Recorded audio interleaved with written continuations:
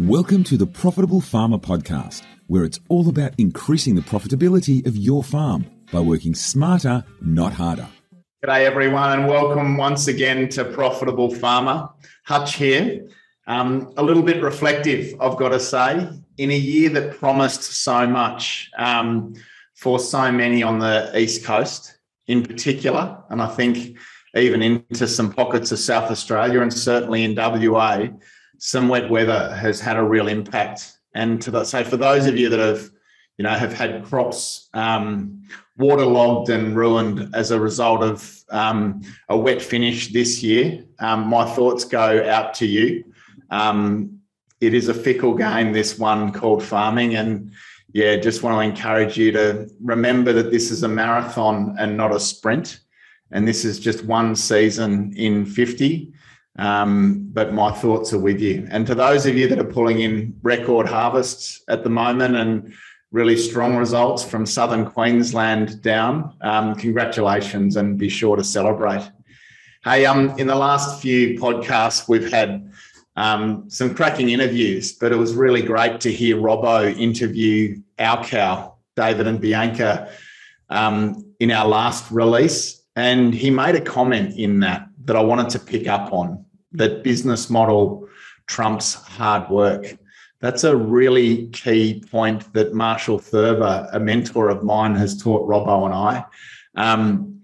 And I think it ties back to a concept that I want to explore today. Business is an intellectual sport, and good strategy and a good business model can be the things that set us free in business.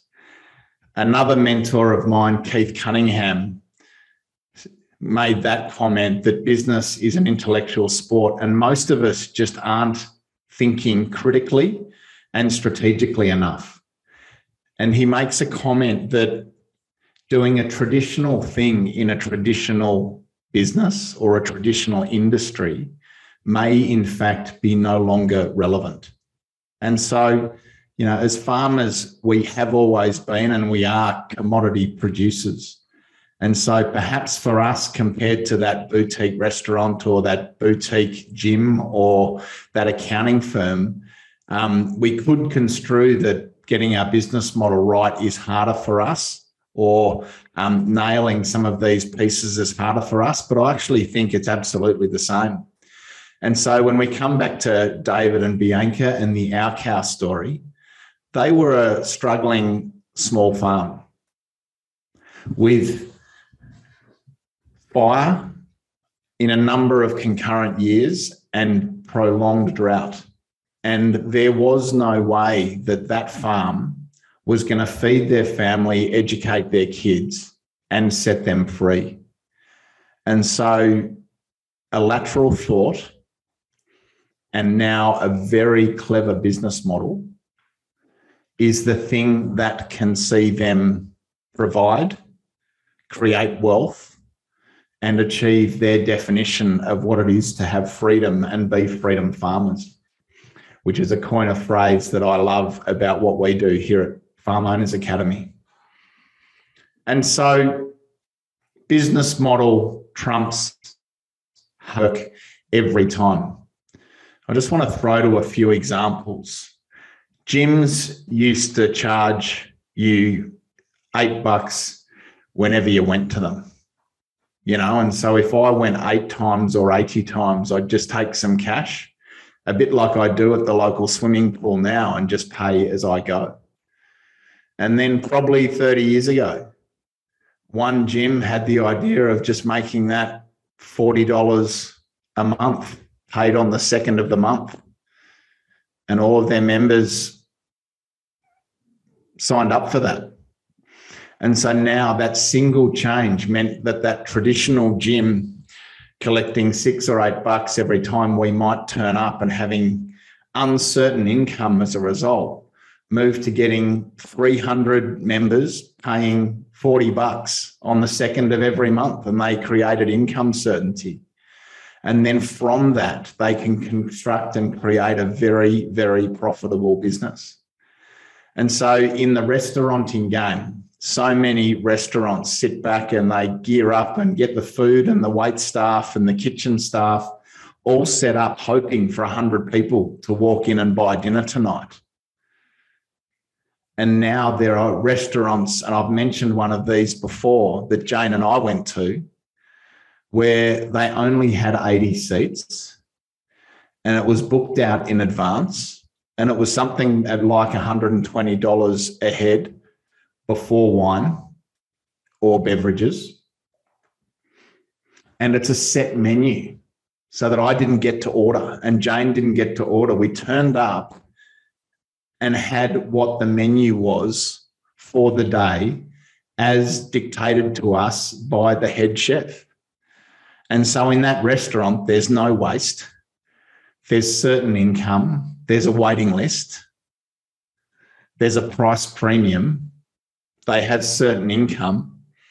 They can adjust their wages and their menus and their margins such that they can deliver a predictable profit to their owners day in, day out, night in, night out.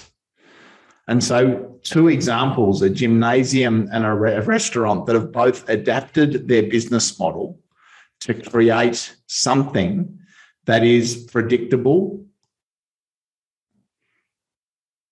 and repeatable. And so, I do come back to the Our Cow story. What a great example of a small business or a small farm that has pivoted, had a lateral thought, had a few failed attempts at getting their business model right. And how many people have tried to do the direct paddock to plate concept, direct from farm, with a consistent supply into homes in Sydney, Melbourne, Canberra, and beyond. Thousands have tried. But they got their business model wrong for a little while, and then they came up with their subscription model, and that is the thing that scaled. So often we get our business model wrong for a little while until we get it right. But it's the business model that underpins our projects, guys, that can set us free. And so I spoke at a Sheep Matters conference about 8 months ago, and there were about 100 farmers sitting in a wool shed. And the first question I asked them is one I want to put to you, is how do you value a business? Most farmers haven't been exposed to this. And so this is, I think, something worth writing down if you're in your office or just giving some real thought to, but scratch this down if you can. If we wanted to value an accounting firm or a physiotherapy practice or an engineering agency or a building company, there are 5 or 6 methods around how they value a company. But there's one core valuation method, which is simply the profitability of that business times a multiple, X. And so those 2 things multiplied together are the thing that determines how much you would have to pay for that accounting firm or that physiotherapy practice or that building company. And so I'm sharing this because I want to apply this back to agriculture. I think there's so much we can learn from small business and big business outside of agriculture that absolutely helps us expand and improve what we're doing in farming. And so if you think about that for a minute, if I own an accounting firm that is doing a $200,000 profit after partners' salaries, and that business is completely dependent on its owners. Its owners are stuck in that accounting firm doing 60, 80, 100 hours a week. And that business has really poor systems, no real organisational chart, team are unreliable, and there's no real structure around their engagement. It might have an average culture and no real point of difference as an accounting firm. It just turns out tax returns like every other accounting firm. So if that business is ultimately a job for its owners and it keeps those owners busy, that business might get a 1.5 or 2 times profit at best.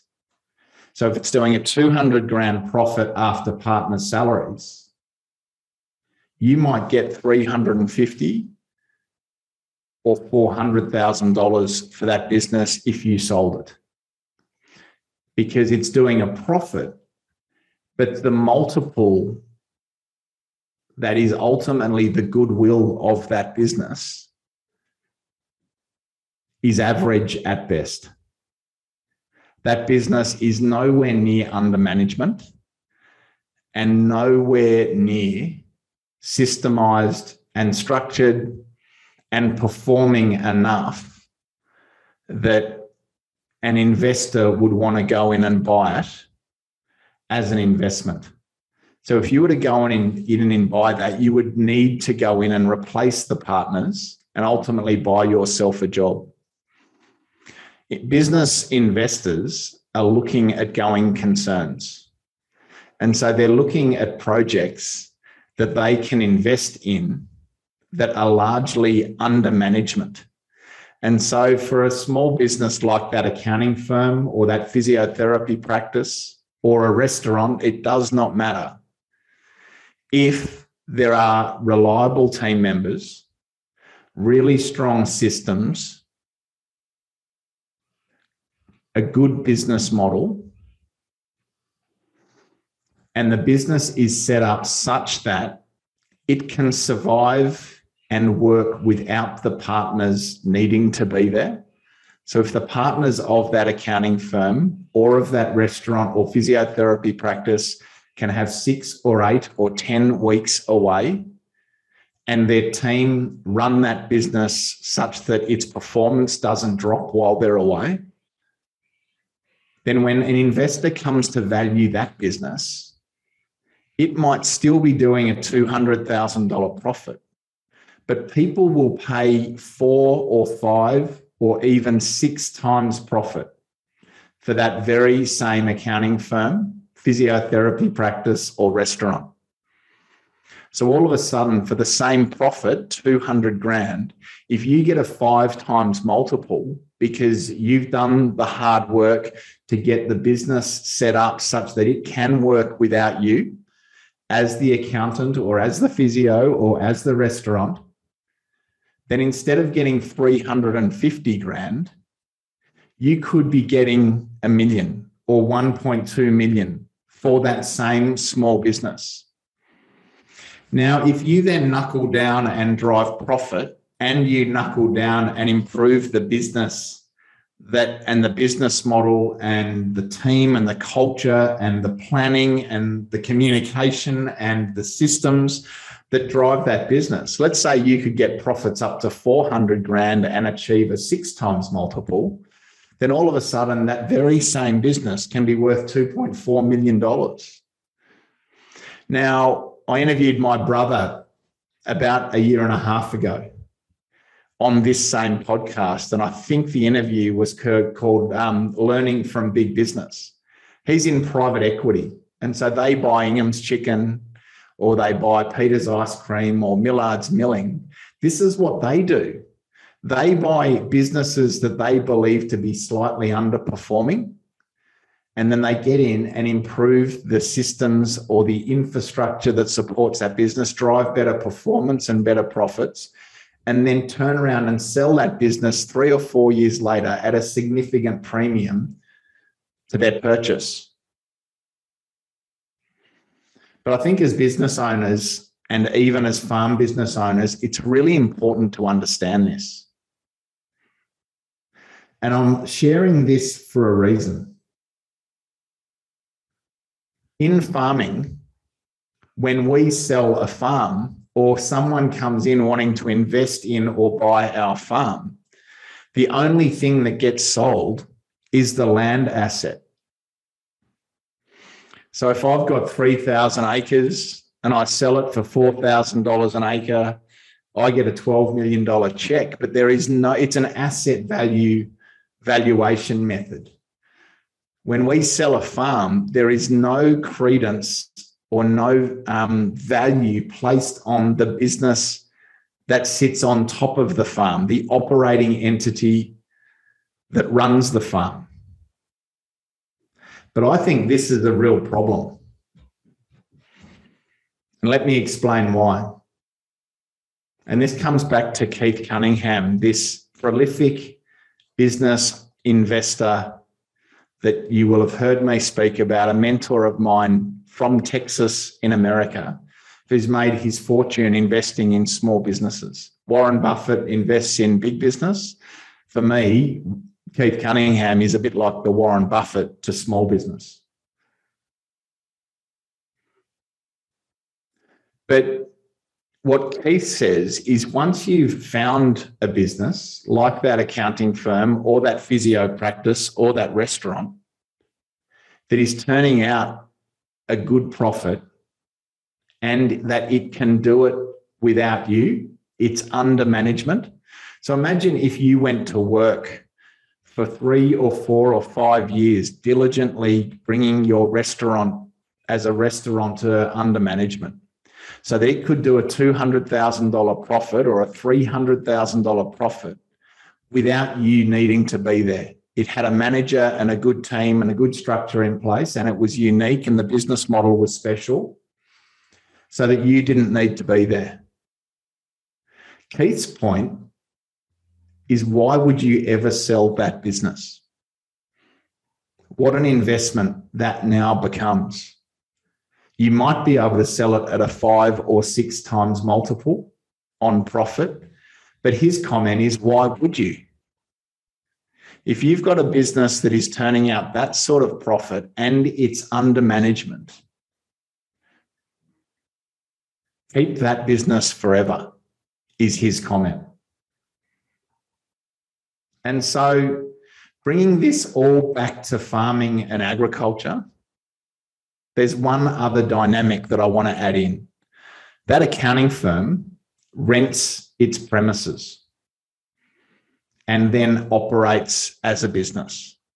Same for the restaurant, same for the physio practice. They all have to rent their premises.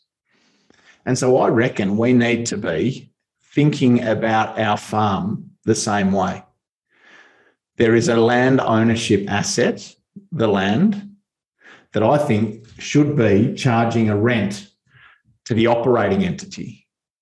And so just to check in on that for a moment, if the operating entity of your farm, in addition to paying a wage to you and every other family member that worked there and paying fair wages to your people, if your business had to rent every acre that you operate at 2.5 or 3 or 3.5 up to 4% of land value, could you have sustained performance and profitability after making that rental payment? That's what accounting firms have to do. And every other business. But if we think about it, we're landowners and we need a return. And then we've got the operating entity that sits on top of our farm. And so let's just think about the operating entity for a moment. If you can get that set up over a 2 or 3 or 4 year time frame, where it is the business model that underpins it is unique, that it is de-risked, that it has strong systems and a good, reliable team such that it can work without you, then that I want to argue that operating entity that sits on top of your farm has real intrinsic value. Just like the accounting firm that is under management that rents its premises from the landlord, the operating entity of your farm can have real value. And if you can get it set up such that it can reliably work without you, such that it is under management and you've got a stable operating team and structure and systems supporting that team, such that you can have an extended break and deliver a reliable profit to your family and to the owners year in, year out, then why would you ever sell that? That's an asset that you should keep forever. But I guess what we see as we arrive into the lives of many farming families across Australia is that most of us are a little bit like a man in a van. We have a business that is dependent on us. A bit like that first example I used of the accountant or the restaurant or the physio. We have businesses that are completely dependent on us. There's not much value in that because when we're not there, the business doesn't work. And you will have heard us say in this that great business owners just get the concept of leverage better than the average person. Entrepreneurs understand leverage. Now, business is a form of leverage. Once you've got your business, your farm business that sits on top of your land asset under management, it's just like a vehicle, like my ute. Its job is just to get me from here, being Cootamundra, to Albury as a vehicle, in the same way that a business just needs to get me from where I am to where it is that I want to go. But business is your first form of leverage. And most of us in agriculture haven't thought about necessarily the construct of having a business that works for us and without us. We've grown up in a mindset where the hardest working farmer gets the most respect, or I've got to be out there working with my men in order to have their respect. And it's a badge of honour to work 80, 90, 100-hour weeks and be able to tell people how busy we are. Now, a business owner would look at what you're doing and the hours that you're working. A business investor, would look at what we're doing with a whole bunch of questions. I just think it's really interesting. And in business is the first form of leverage. Within a business, there are only 4 ways that we can leverage. We can leverage through marketing. We can leverage through finance. We can leverage through systems. And we can leverage through people. And so we need to be looking at how well our business model, if it's our business model that can set us free, we've got to be looking at how well our business model is set up such that it leverages marketing really well, finance really well, that its systems are strong, and that it has a team that is dependable. Because those are all just 4 forms of leverage that can allow you to achieve so much more in your lifetime for so much less effort, which is the definition of leverage. I interviewed, and I'm going to share this interview with you guys shortly, a Nuffield scholar in David Brownhill recently, probably about 12 months ago. And David, I hope you don't mind me saying, but I distinctly remember a moment where winter crop sowing was happening, harvest was happening, shearing was happening, and I recall you were on the golf course at the coast celebrating your anniversary with your wife. Now, I want to put it to all of us that is achievable for all of us. We can all get to a point from where we are that we have a business that has scaled, that is resourced, and has the ability to work whether you are there or not. But my first comment today was that business is an intellectual sport, and some people are just applying strategy and leverage more effectively to their farm businesses than others. Now, money isn't made in the paddock. I believe that money is made when we're doing the critical thinking around the business models and how we achieve leverage in our businesses.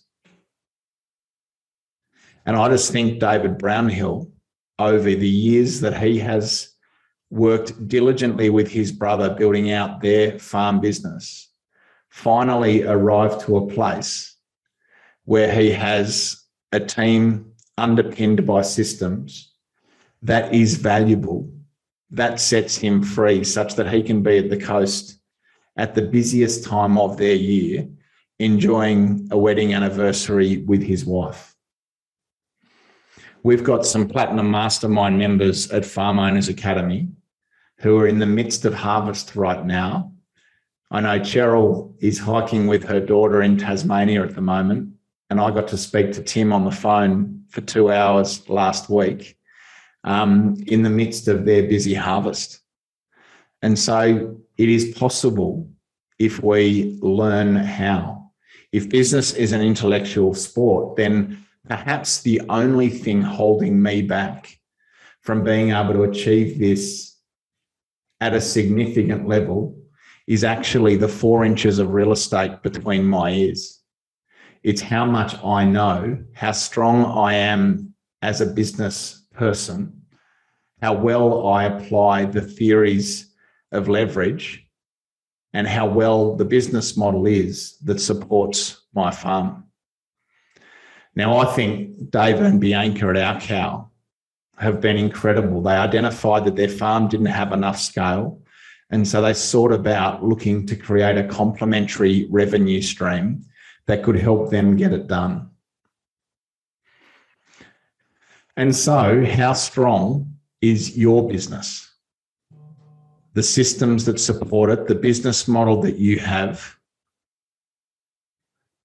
And out of 10, how much or to what degree is it able to be under management? It can take 3 to 5 years, I think, to really get it done and apply good business rigor to our farms such that we can achieve all that I'm talking about. But the principles are exactly the same for the accounting firm, the physio practice, the builder, the plumber, the baker, the restaurant, as they are for us. And so I can't emphasize enough the importance of learning the business skills around which you get to scale. So there's another angle on this that I want to play with for a while, and just humour me while I work through this, is that, and again, I was chatting to our general manager, Sam Johnson, and Robbo the other day, one of the founders of Farm Owners, about this, is that I actually think there are 3 types of farms. There might be more, but I think broadly there are 3 types of farms. And so just check in with me, guys, as we go through. Which one best describes you? The first one is that established large family farm that might be 3 or 4 or 5 generations old. There might be 2 or 3 family members working in it together, maybe more. It might support multiple households. But ultimately, the first type of farm is the one that has scale enough that it can justify expanding at the current time from the profits of the farm that you already have. The significant established family dynasty with scale enough to continue to expand in the current climate. It can provide an adequate wage to its owners. It can reduce debt. It can navigate the vagaries of seasons. It can educate kids and create wealth for all related households. That's the first type, and that might be you. And I still think everything I've talked about applies. The second type of farm is the opposite of that. And that is the farm, like David and Bianca's perhaps, that is small, probably with debt, probably in its early stages of development, might be first generation, maybe second generation, but you don't have the scale around which to expand. And that in this situation, what most people have is an off-farm income that feeds the family, educates the kids, and might pay down debt.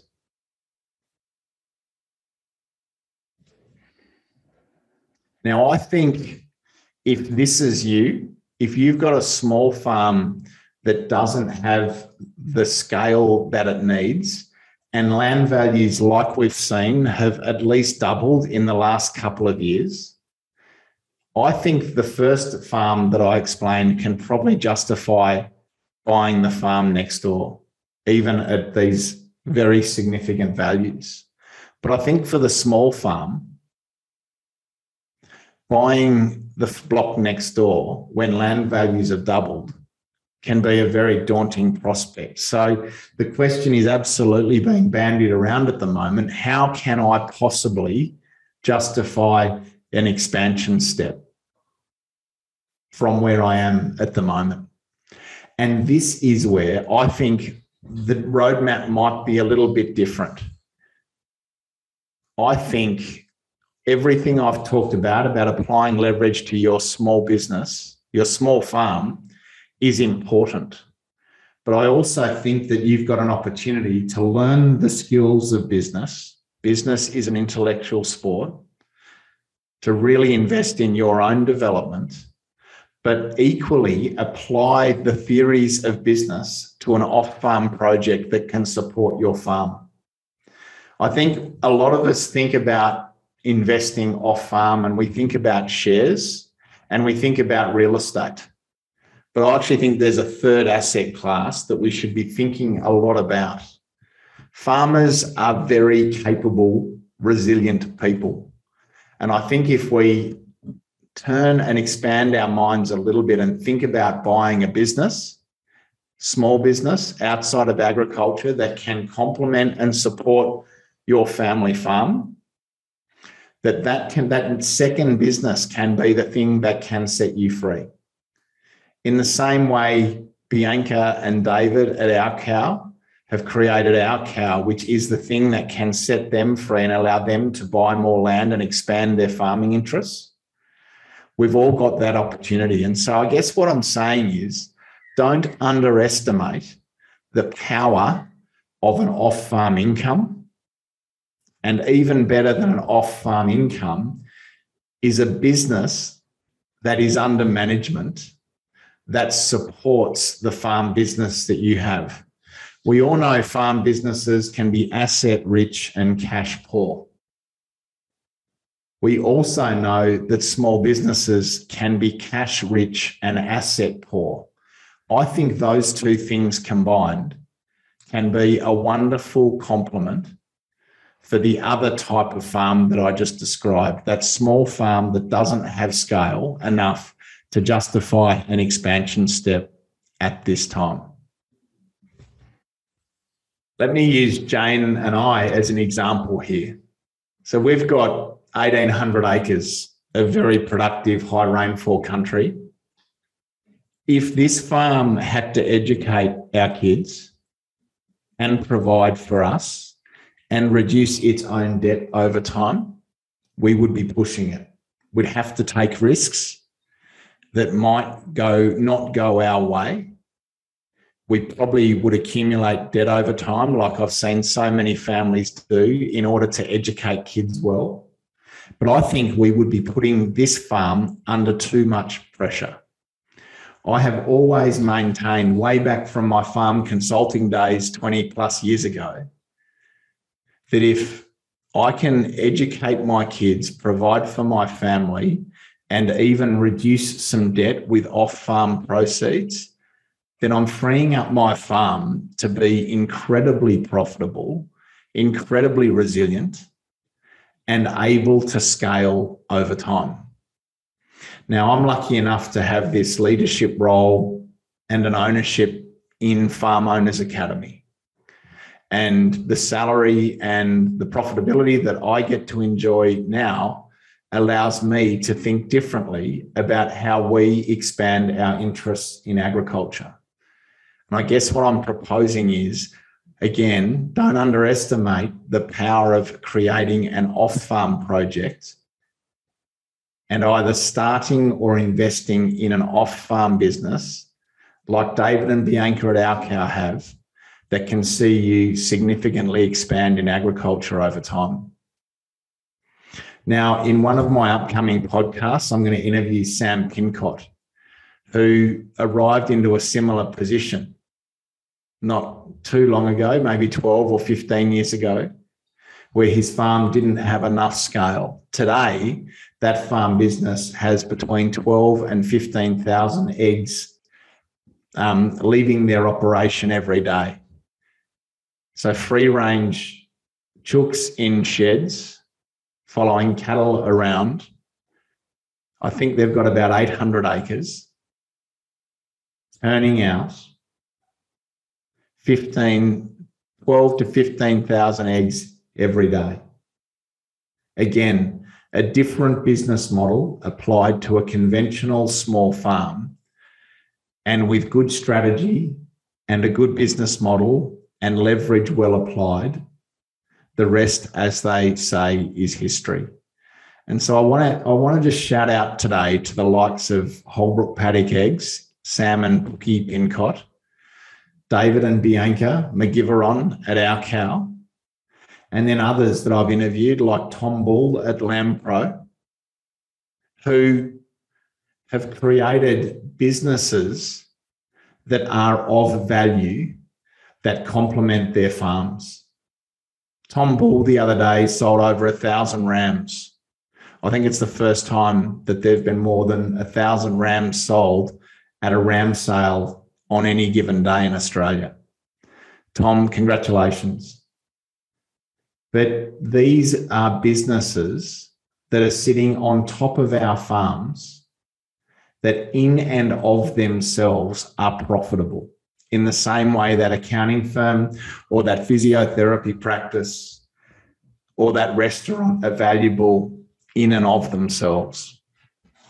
And so I think it's a really important construct that we stop for a moment, look at our businesses independent of our farms, and check in on how well they are set up to give us what we want in life. Businesses, including farm businesses, are purely vehicles to give us what we want in life. They need to work for us, not us for them. Just like my ute needs to work for me, not me for it. But it takes time, training, strategy, and some business and entrepreneurial principles well applied that can get it done such that the operating entity of our farm is valuable in and of itself. So I said that there are three types of farms. There's the large dynasty, there's the small farm reliant on off-farm income and off-farm businesses in order to achieve and grow. And then I think there's a business smack in the middle that might be a third or fourth generation business where there is a contracting business, harvest or spraying. There might be an agronomy or a wool classing business on the side that is supporting the farm business. There might be a nursing wage or a teaching wage that is supporting that business. And so I guess with those businesses, again, I just want to emphasize, don't underestimate the importance of that off-farm income. It might be $50,000, it might be $100,000 a year. It might be more. But those off-farm proceeds can play such an important role in supporting our farm businesses, especially in those below average years. I guess to you, if this is you, my question is, how can you apply better strategy and better leverage and better thinking around the business model of the business that you already have? It might be an excavation business. It might be a harvest contracting business. It might be a lamb marking business or a wool classing business. How can you apply better strategy to that project such that you can scale it and bring it under management so that it is in and of itself a business of value that can better support your farm? Again, I think the interplay of off-farm business and on-farm business can be wonderful and significant, and importantly, take a lot of pressure off the farms that we have to achieve all of the things that we need for them to achieve. I think some of us might be taking huge risks in agriculture because we're requiring or asking too much of our farms, when what we could do is look for that complementary off-farm project that can support us and strengthen our cash flow such that we are in a better position to reduce debt and then expand in agriculture. So a different spin on this game of farming, inspired by conversations like that with Sam Pincott, and like that in our last podcast interview with Dave and Bianca. But I guess in this podcast, I just wanted to shout out those of you with off-farm income and off-farm wages and off-farm projects. Congratulations for that diversity. And for those of you that are dependent on farming and not quite getting the results that you want, the best investment I think we can make, firstly, is in our own development and learning the business skills that can set us up to succeed and expand. But then rather than only thinking about how can you expand your farm business, I want to suggest that maybe you could back yourselves to take the blinkers off, respect the skills that you have, and consider an investment in an off-farm project that complements your farm. I know it's been a wonderful entrepreneurial journey for Jane and I, as I think it has for David and Bianca, as I think it has for Sam and Pookie and so many others that are finding off-farm projects that can complement our farm businesses. So I hope that's encouraging. I hope it challenges our thinking a little bit. And I hope it sets you up to think about your business model, how well you're applying leverage, and how you might look outside of your farm to find ways that can help get it done for you and your family, such that your business can expand and give you each what it is that you want in life. And so let's round this out. If business is an intellectual sport, if our business model is the thing that sets us free, if perhaps we're asking too much of our farms and we need to consider the option to find a small business, well-designed, that can complement our farm business in order to create wealth, reduce debt, and expand, then how do we get that done? And so for me, what I'm learning in my travels in business and entrepreneurship is that our time is our greatest asset. We think that it's our farm, we think that it's our livestock, we think that it might be our machinery or whatever. But our time and how we focus our time is the thing that is going to make the difference. I see so many farmers stuck doing low value activity and choosing farm work over CEO level activity. If we truly want to scale our farm and we truly want to get our off-farm businesses set up to be able to truly scale and help us expand and achieve our dreams, even when land values are arriving to where they're at, then time off the tools acting as the CEOs to our business, focusing on high value, high priority activities is just so important. And that's where a half a day or a day a week locked out to learn the skills and then apply the skills of entrepreneurship and business to your reality and to your combination of businesses can be and is proving, has been proven to be the thing that can set you apart. And so the definition of insanity is doing the same thing over and again and expecting a different result. If you're frustrated by the results you're getting and you've got a farm business that you're perplexed around how to scale, and you've got an off-farm business that you may well have neglected that might have played second fiddle to the farm for some time, then you've got some amazing resources there that through better strategy, better thinking, deeper focus on your business model and a better application of leverage that can achieve so much for you. It certainly has for Jane and I, and it certainly has for those examples that I've shared. But it all starts with giving yourself permission to dedicate, I believe, a day a week to truly acting as the entrepreneur, the business authority, or the CEO to your business. If you can do that and make that time available to truly apply what we're talking about and to building out the goodwill in your business, the systems, the structures, the strategy, the model, then everything can change.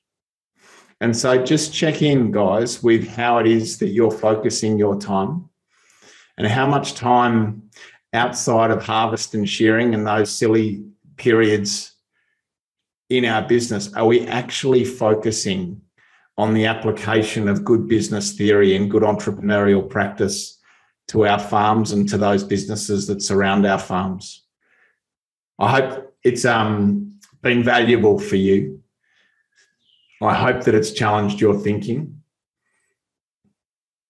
And I hope that this might set in motion an opportunity for you to look differently at the combination of businesses that you're running and look at how they might better complement in order to help you scale in farming and help you achieve your dreams. I hope that's encouraging, guys. I look forward to your comments. Take care. Thank you.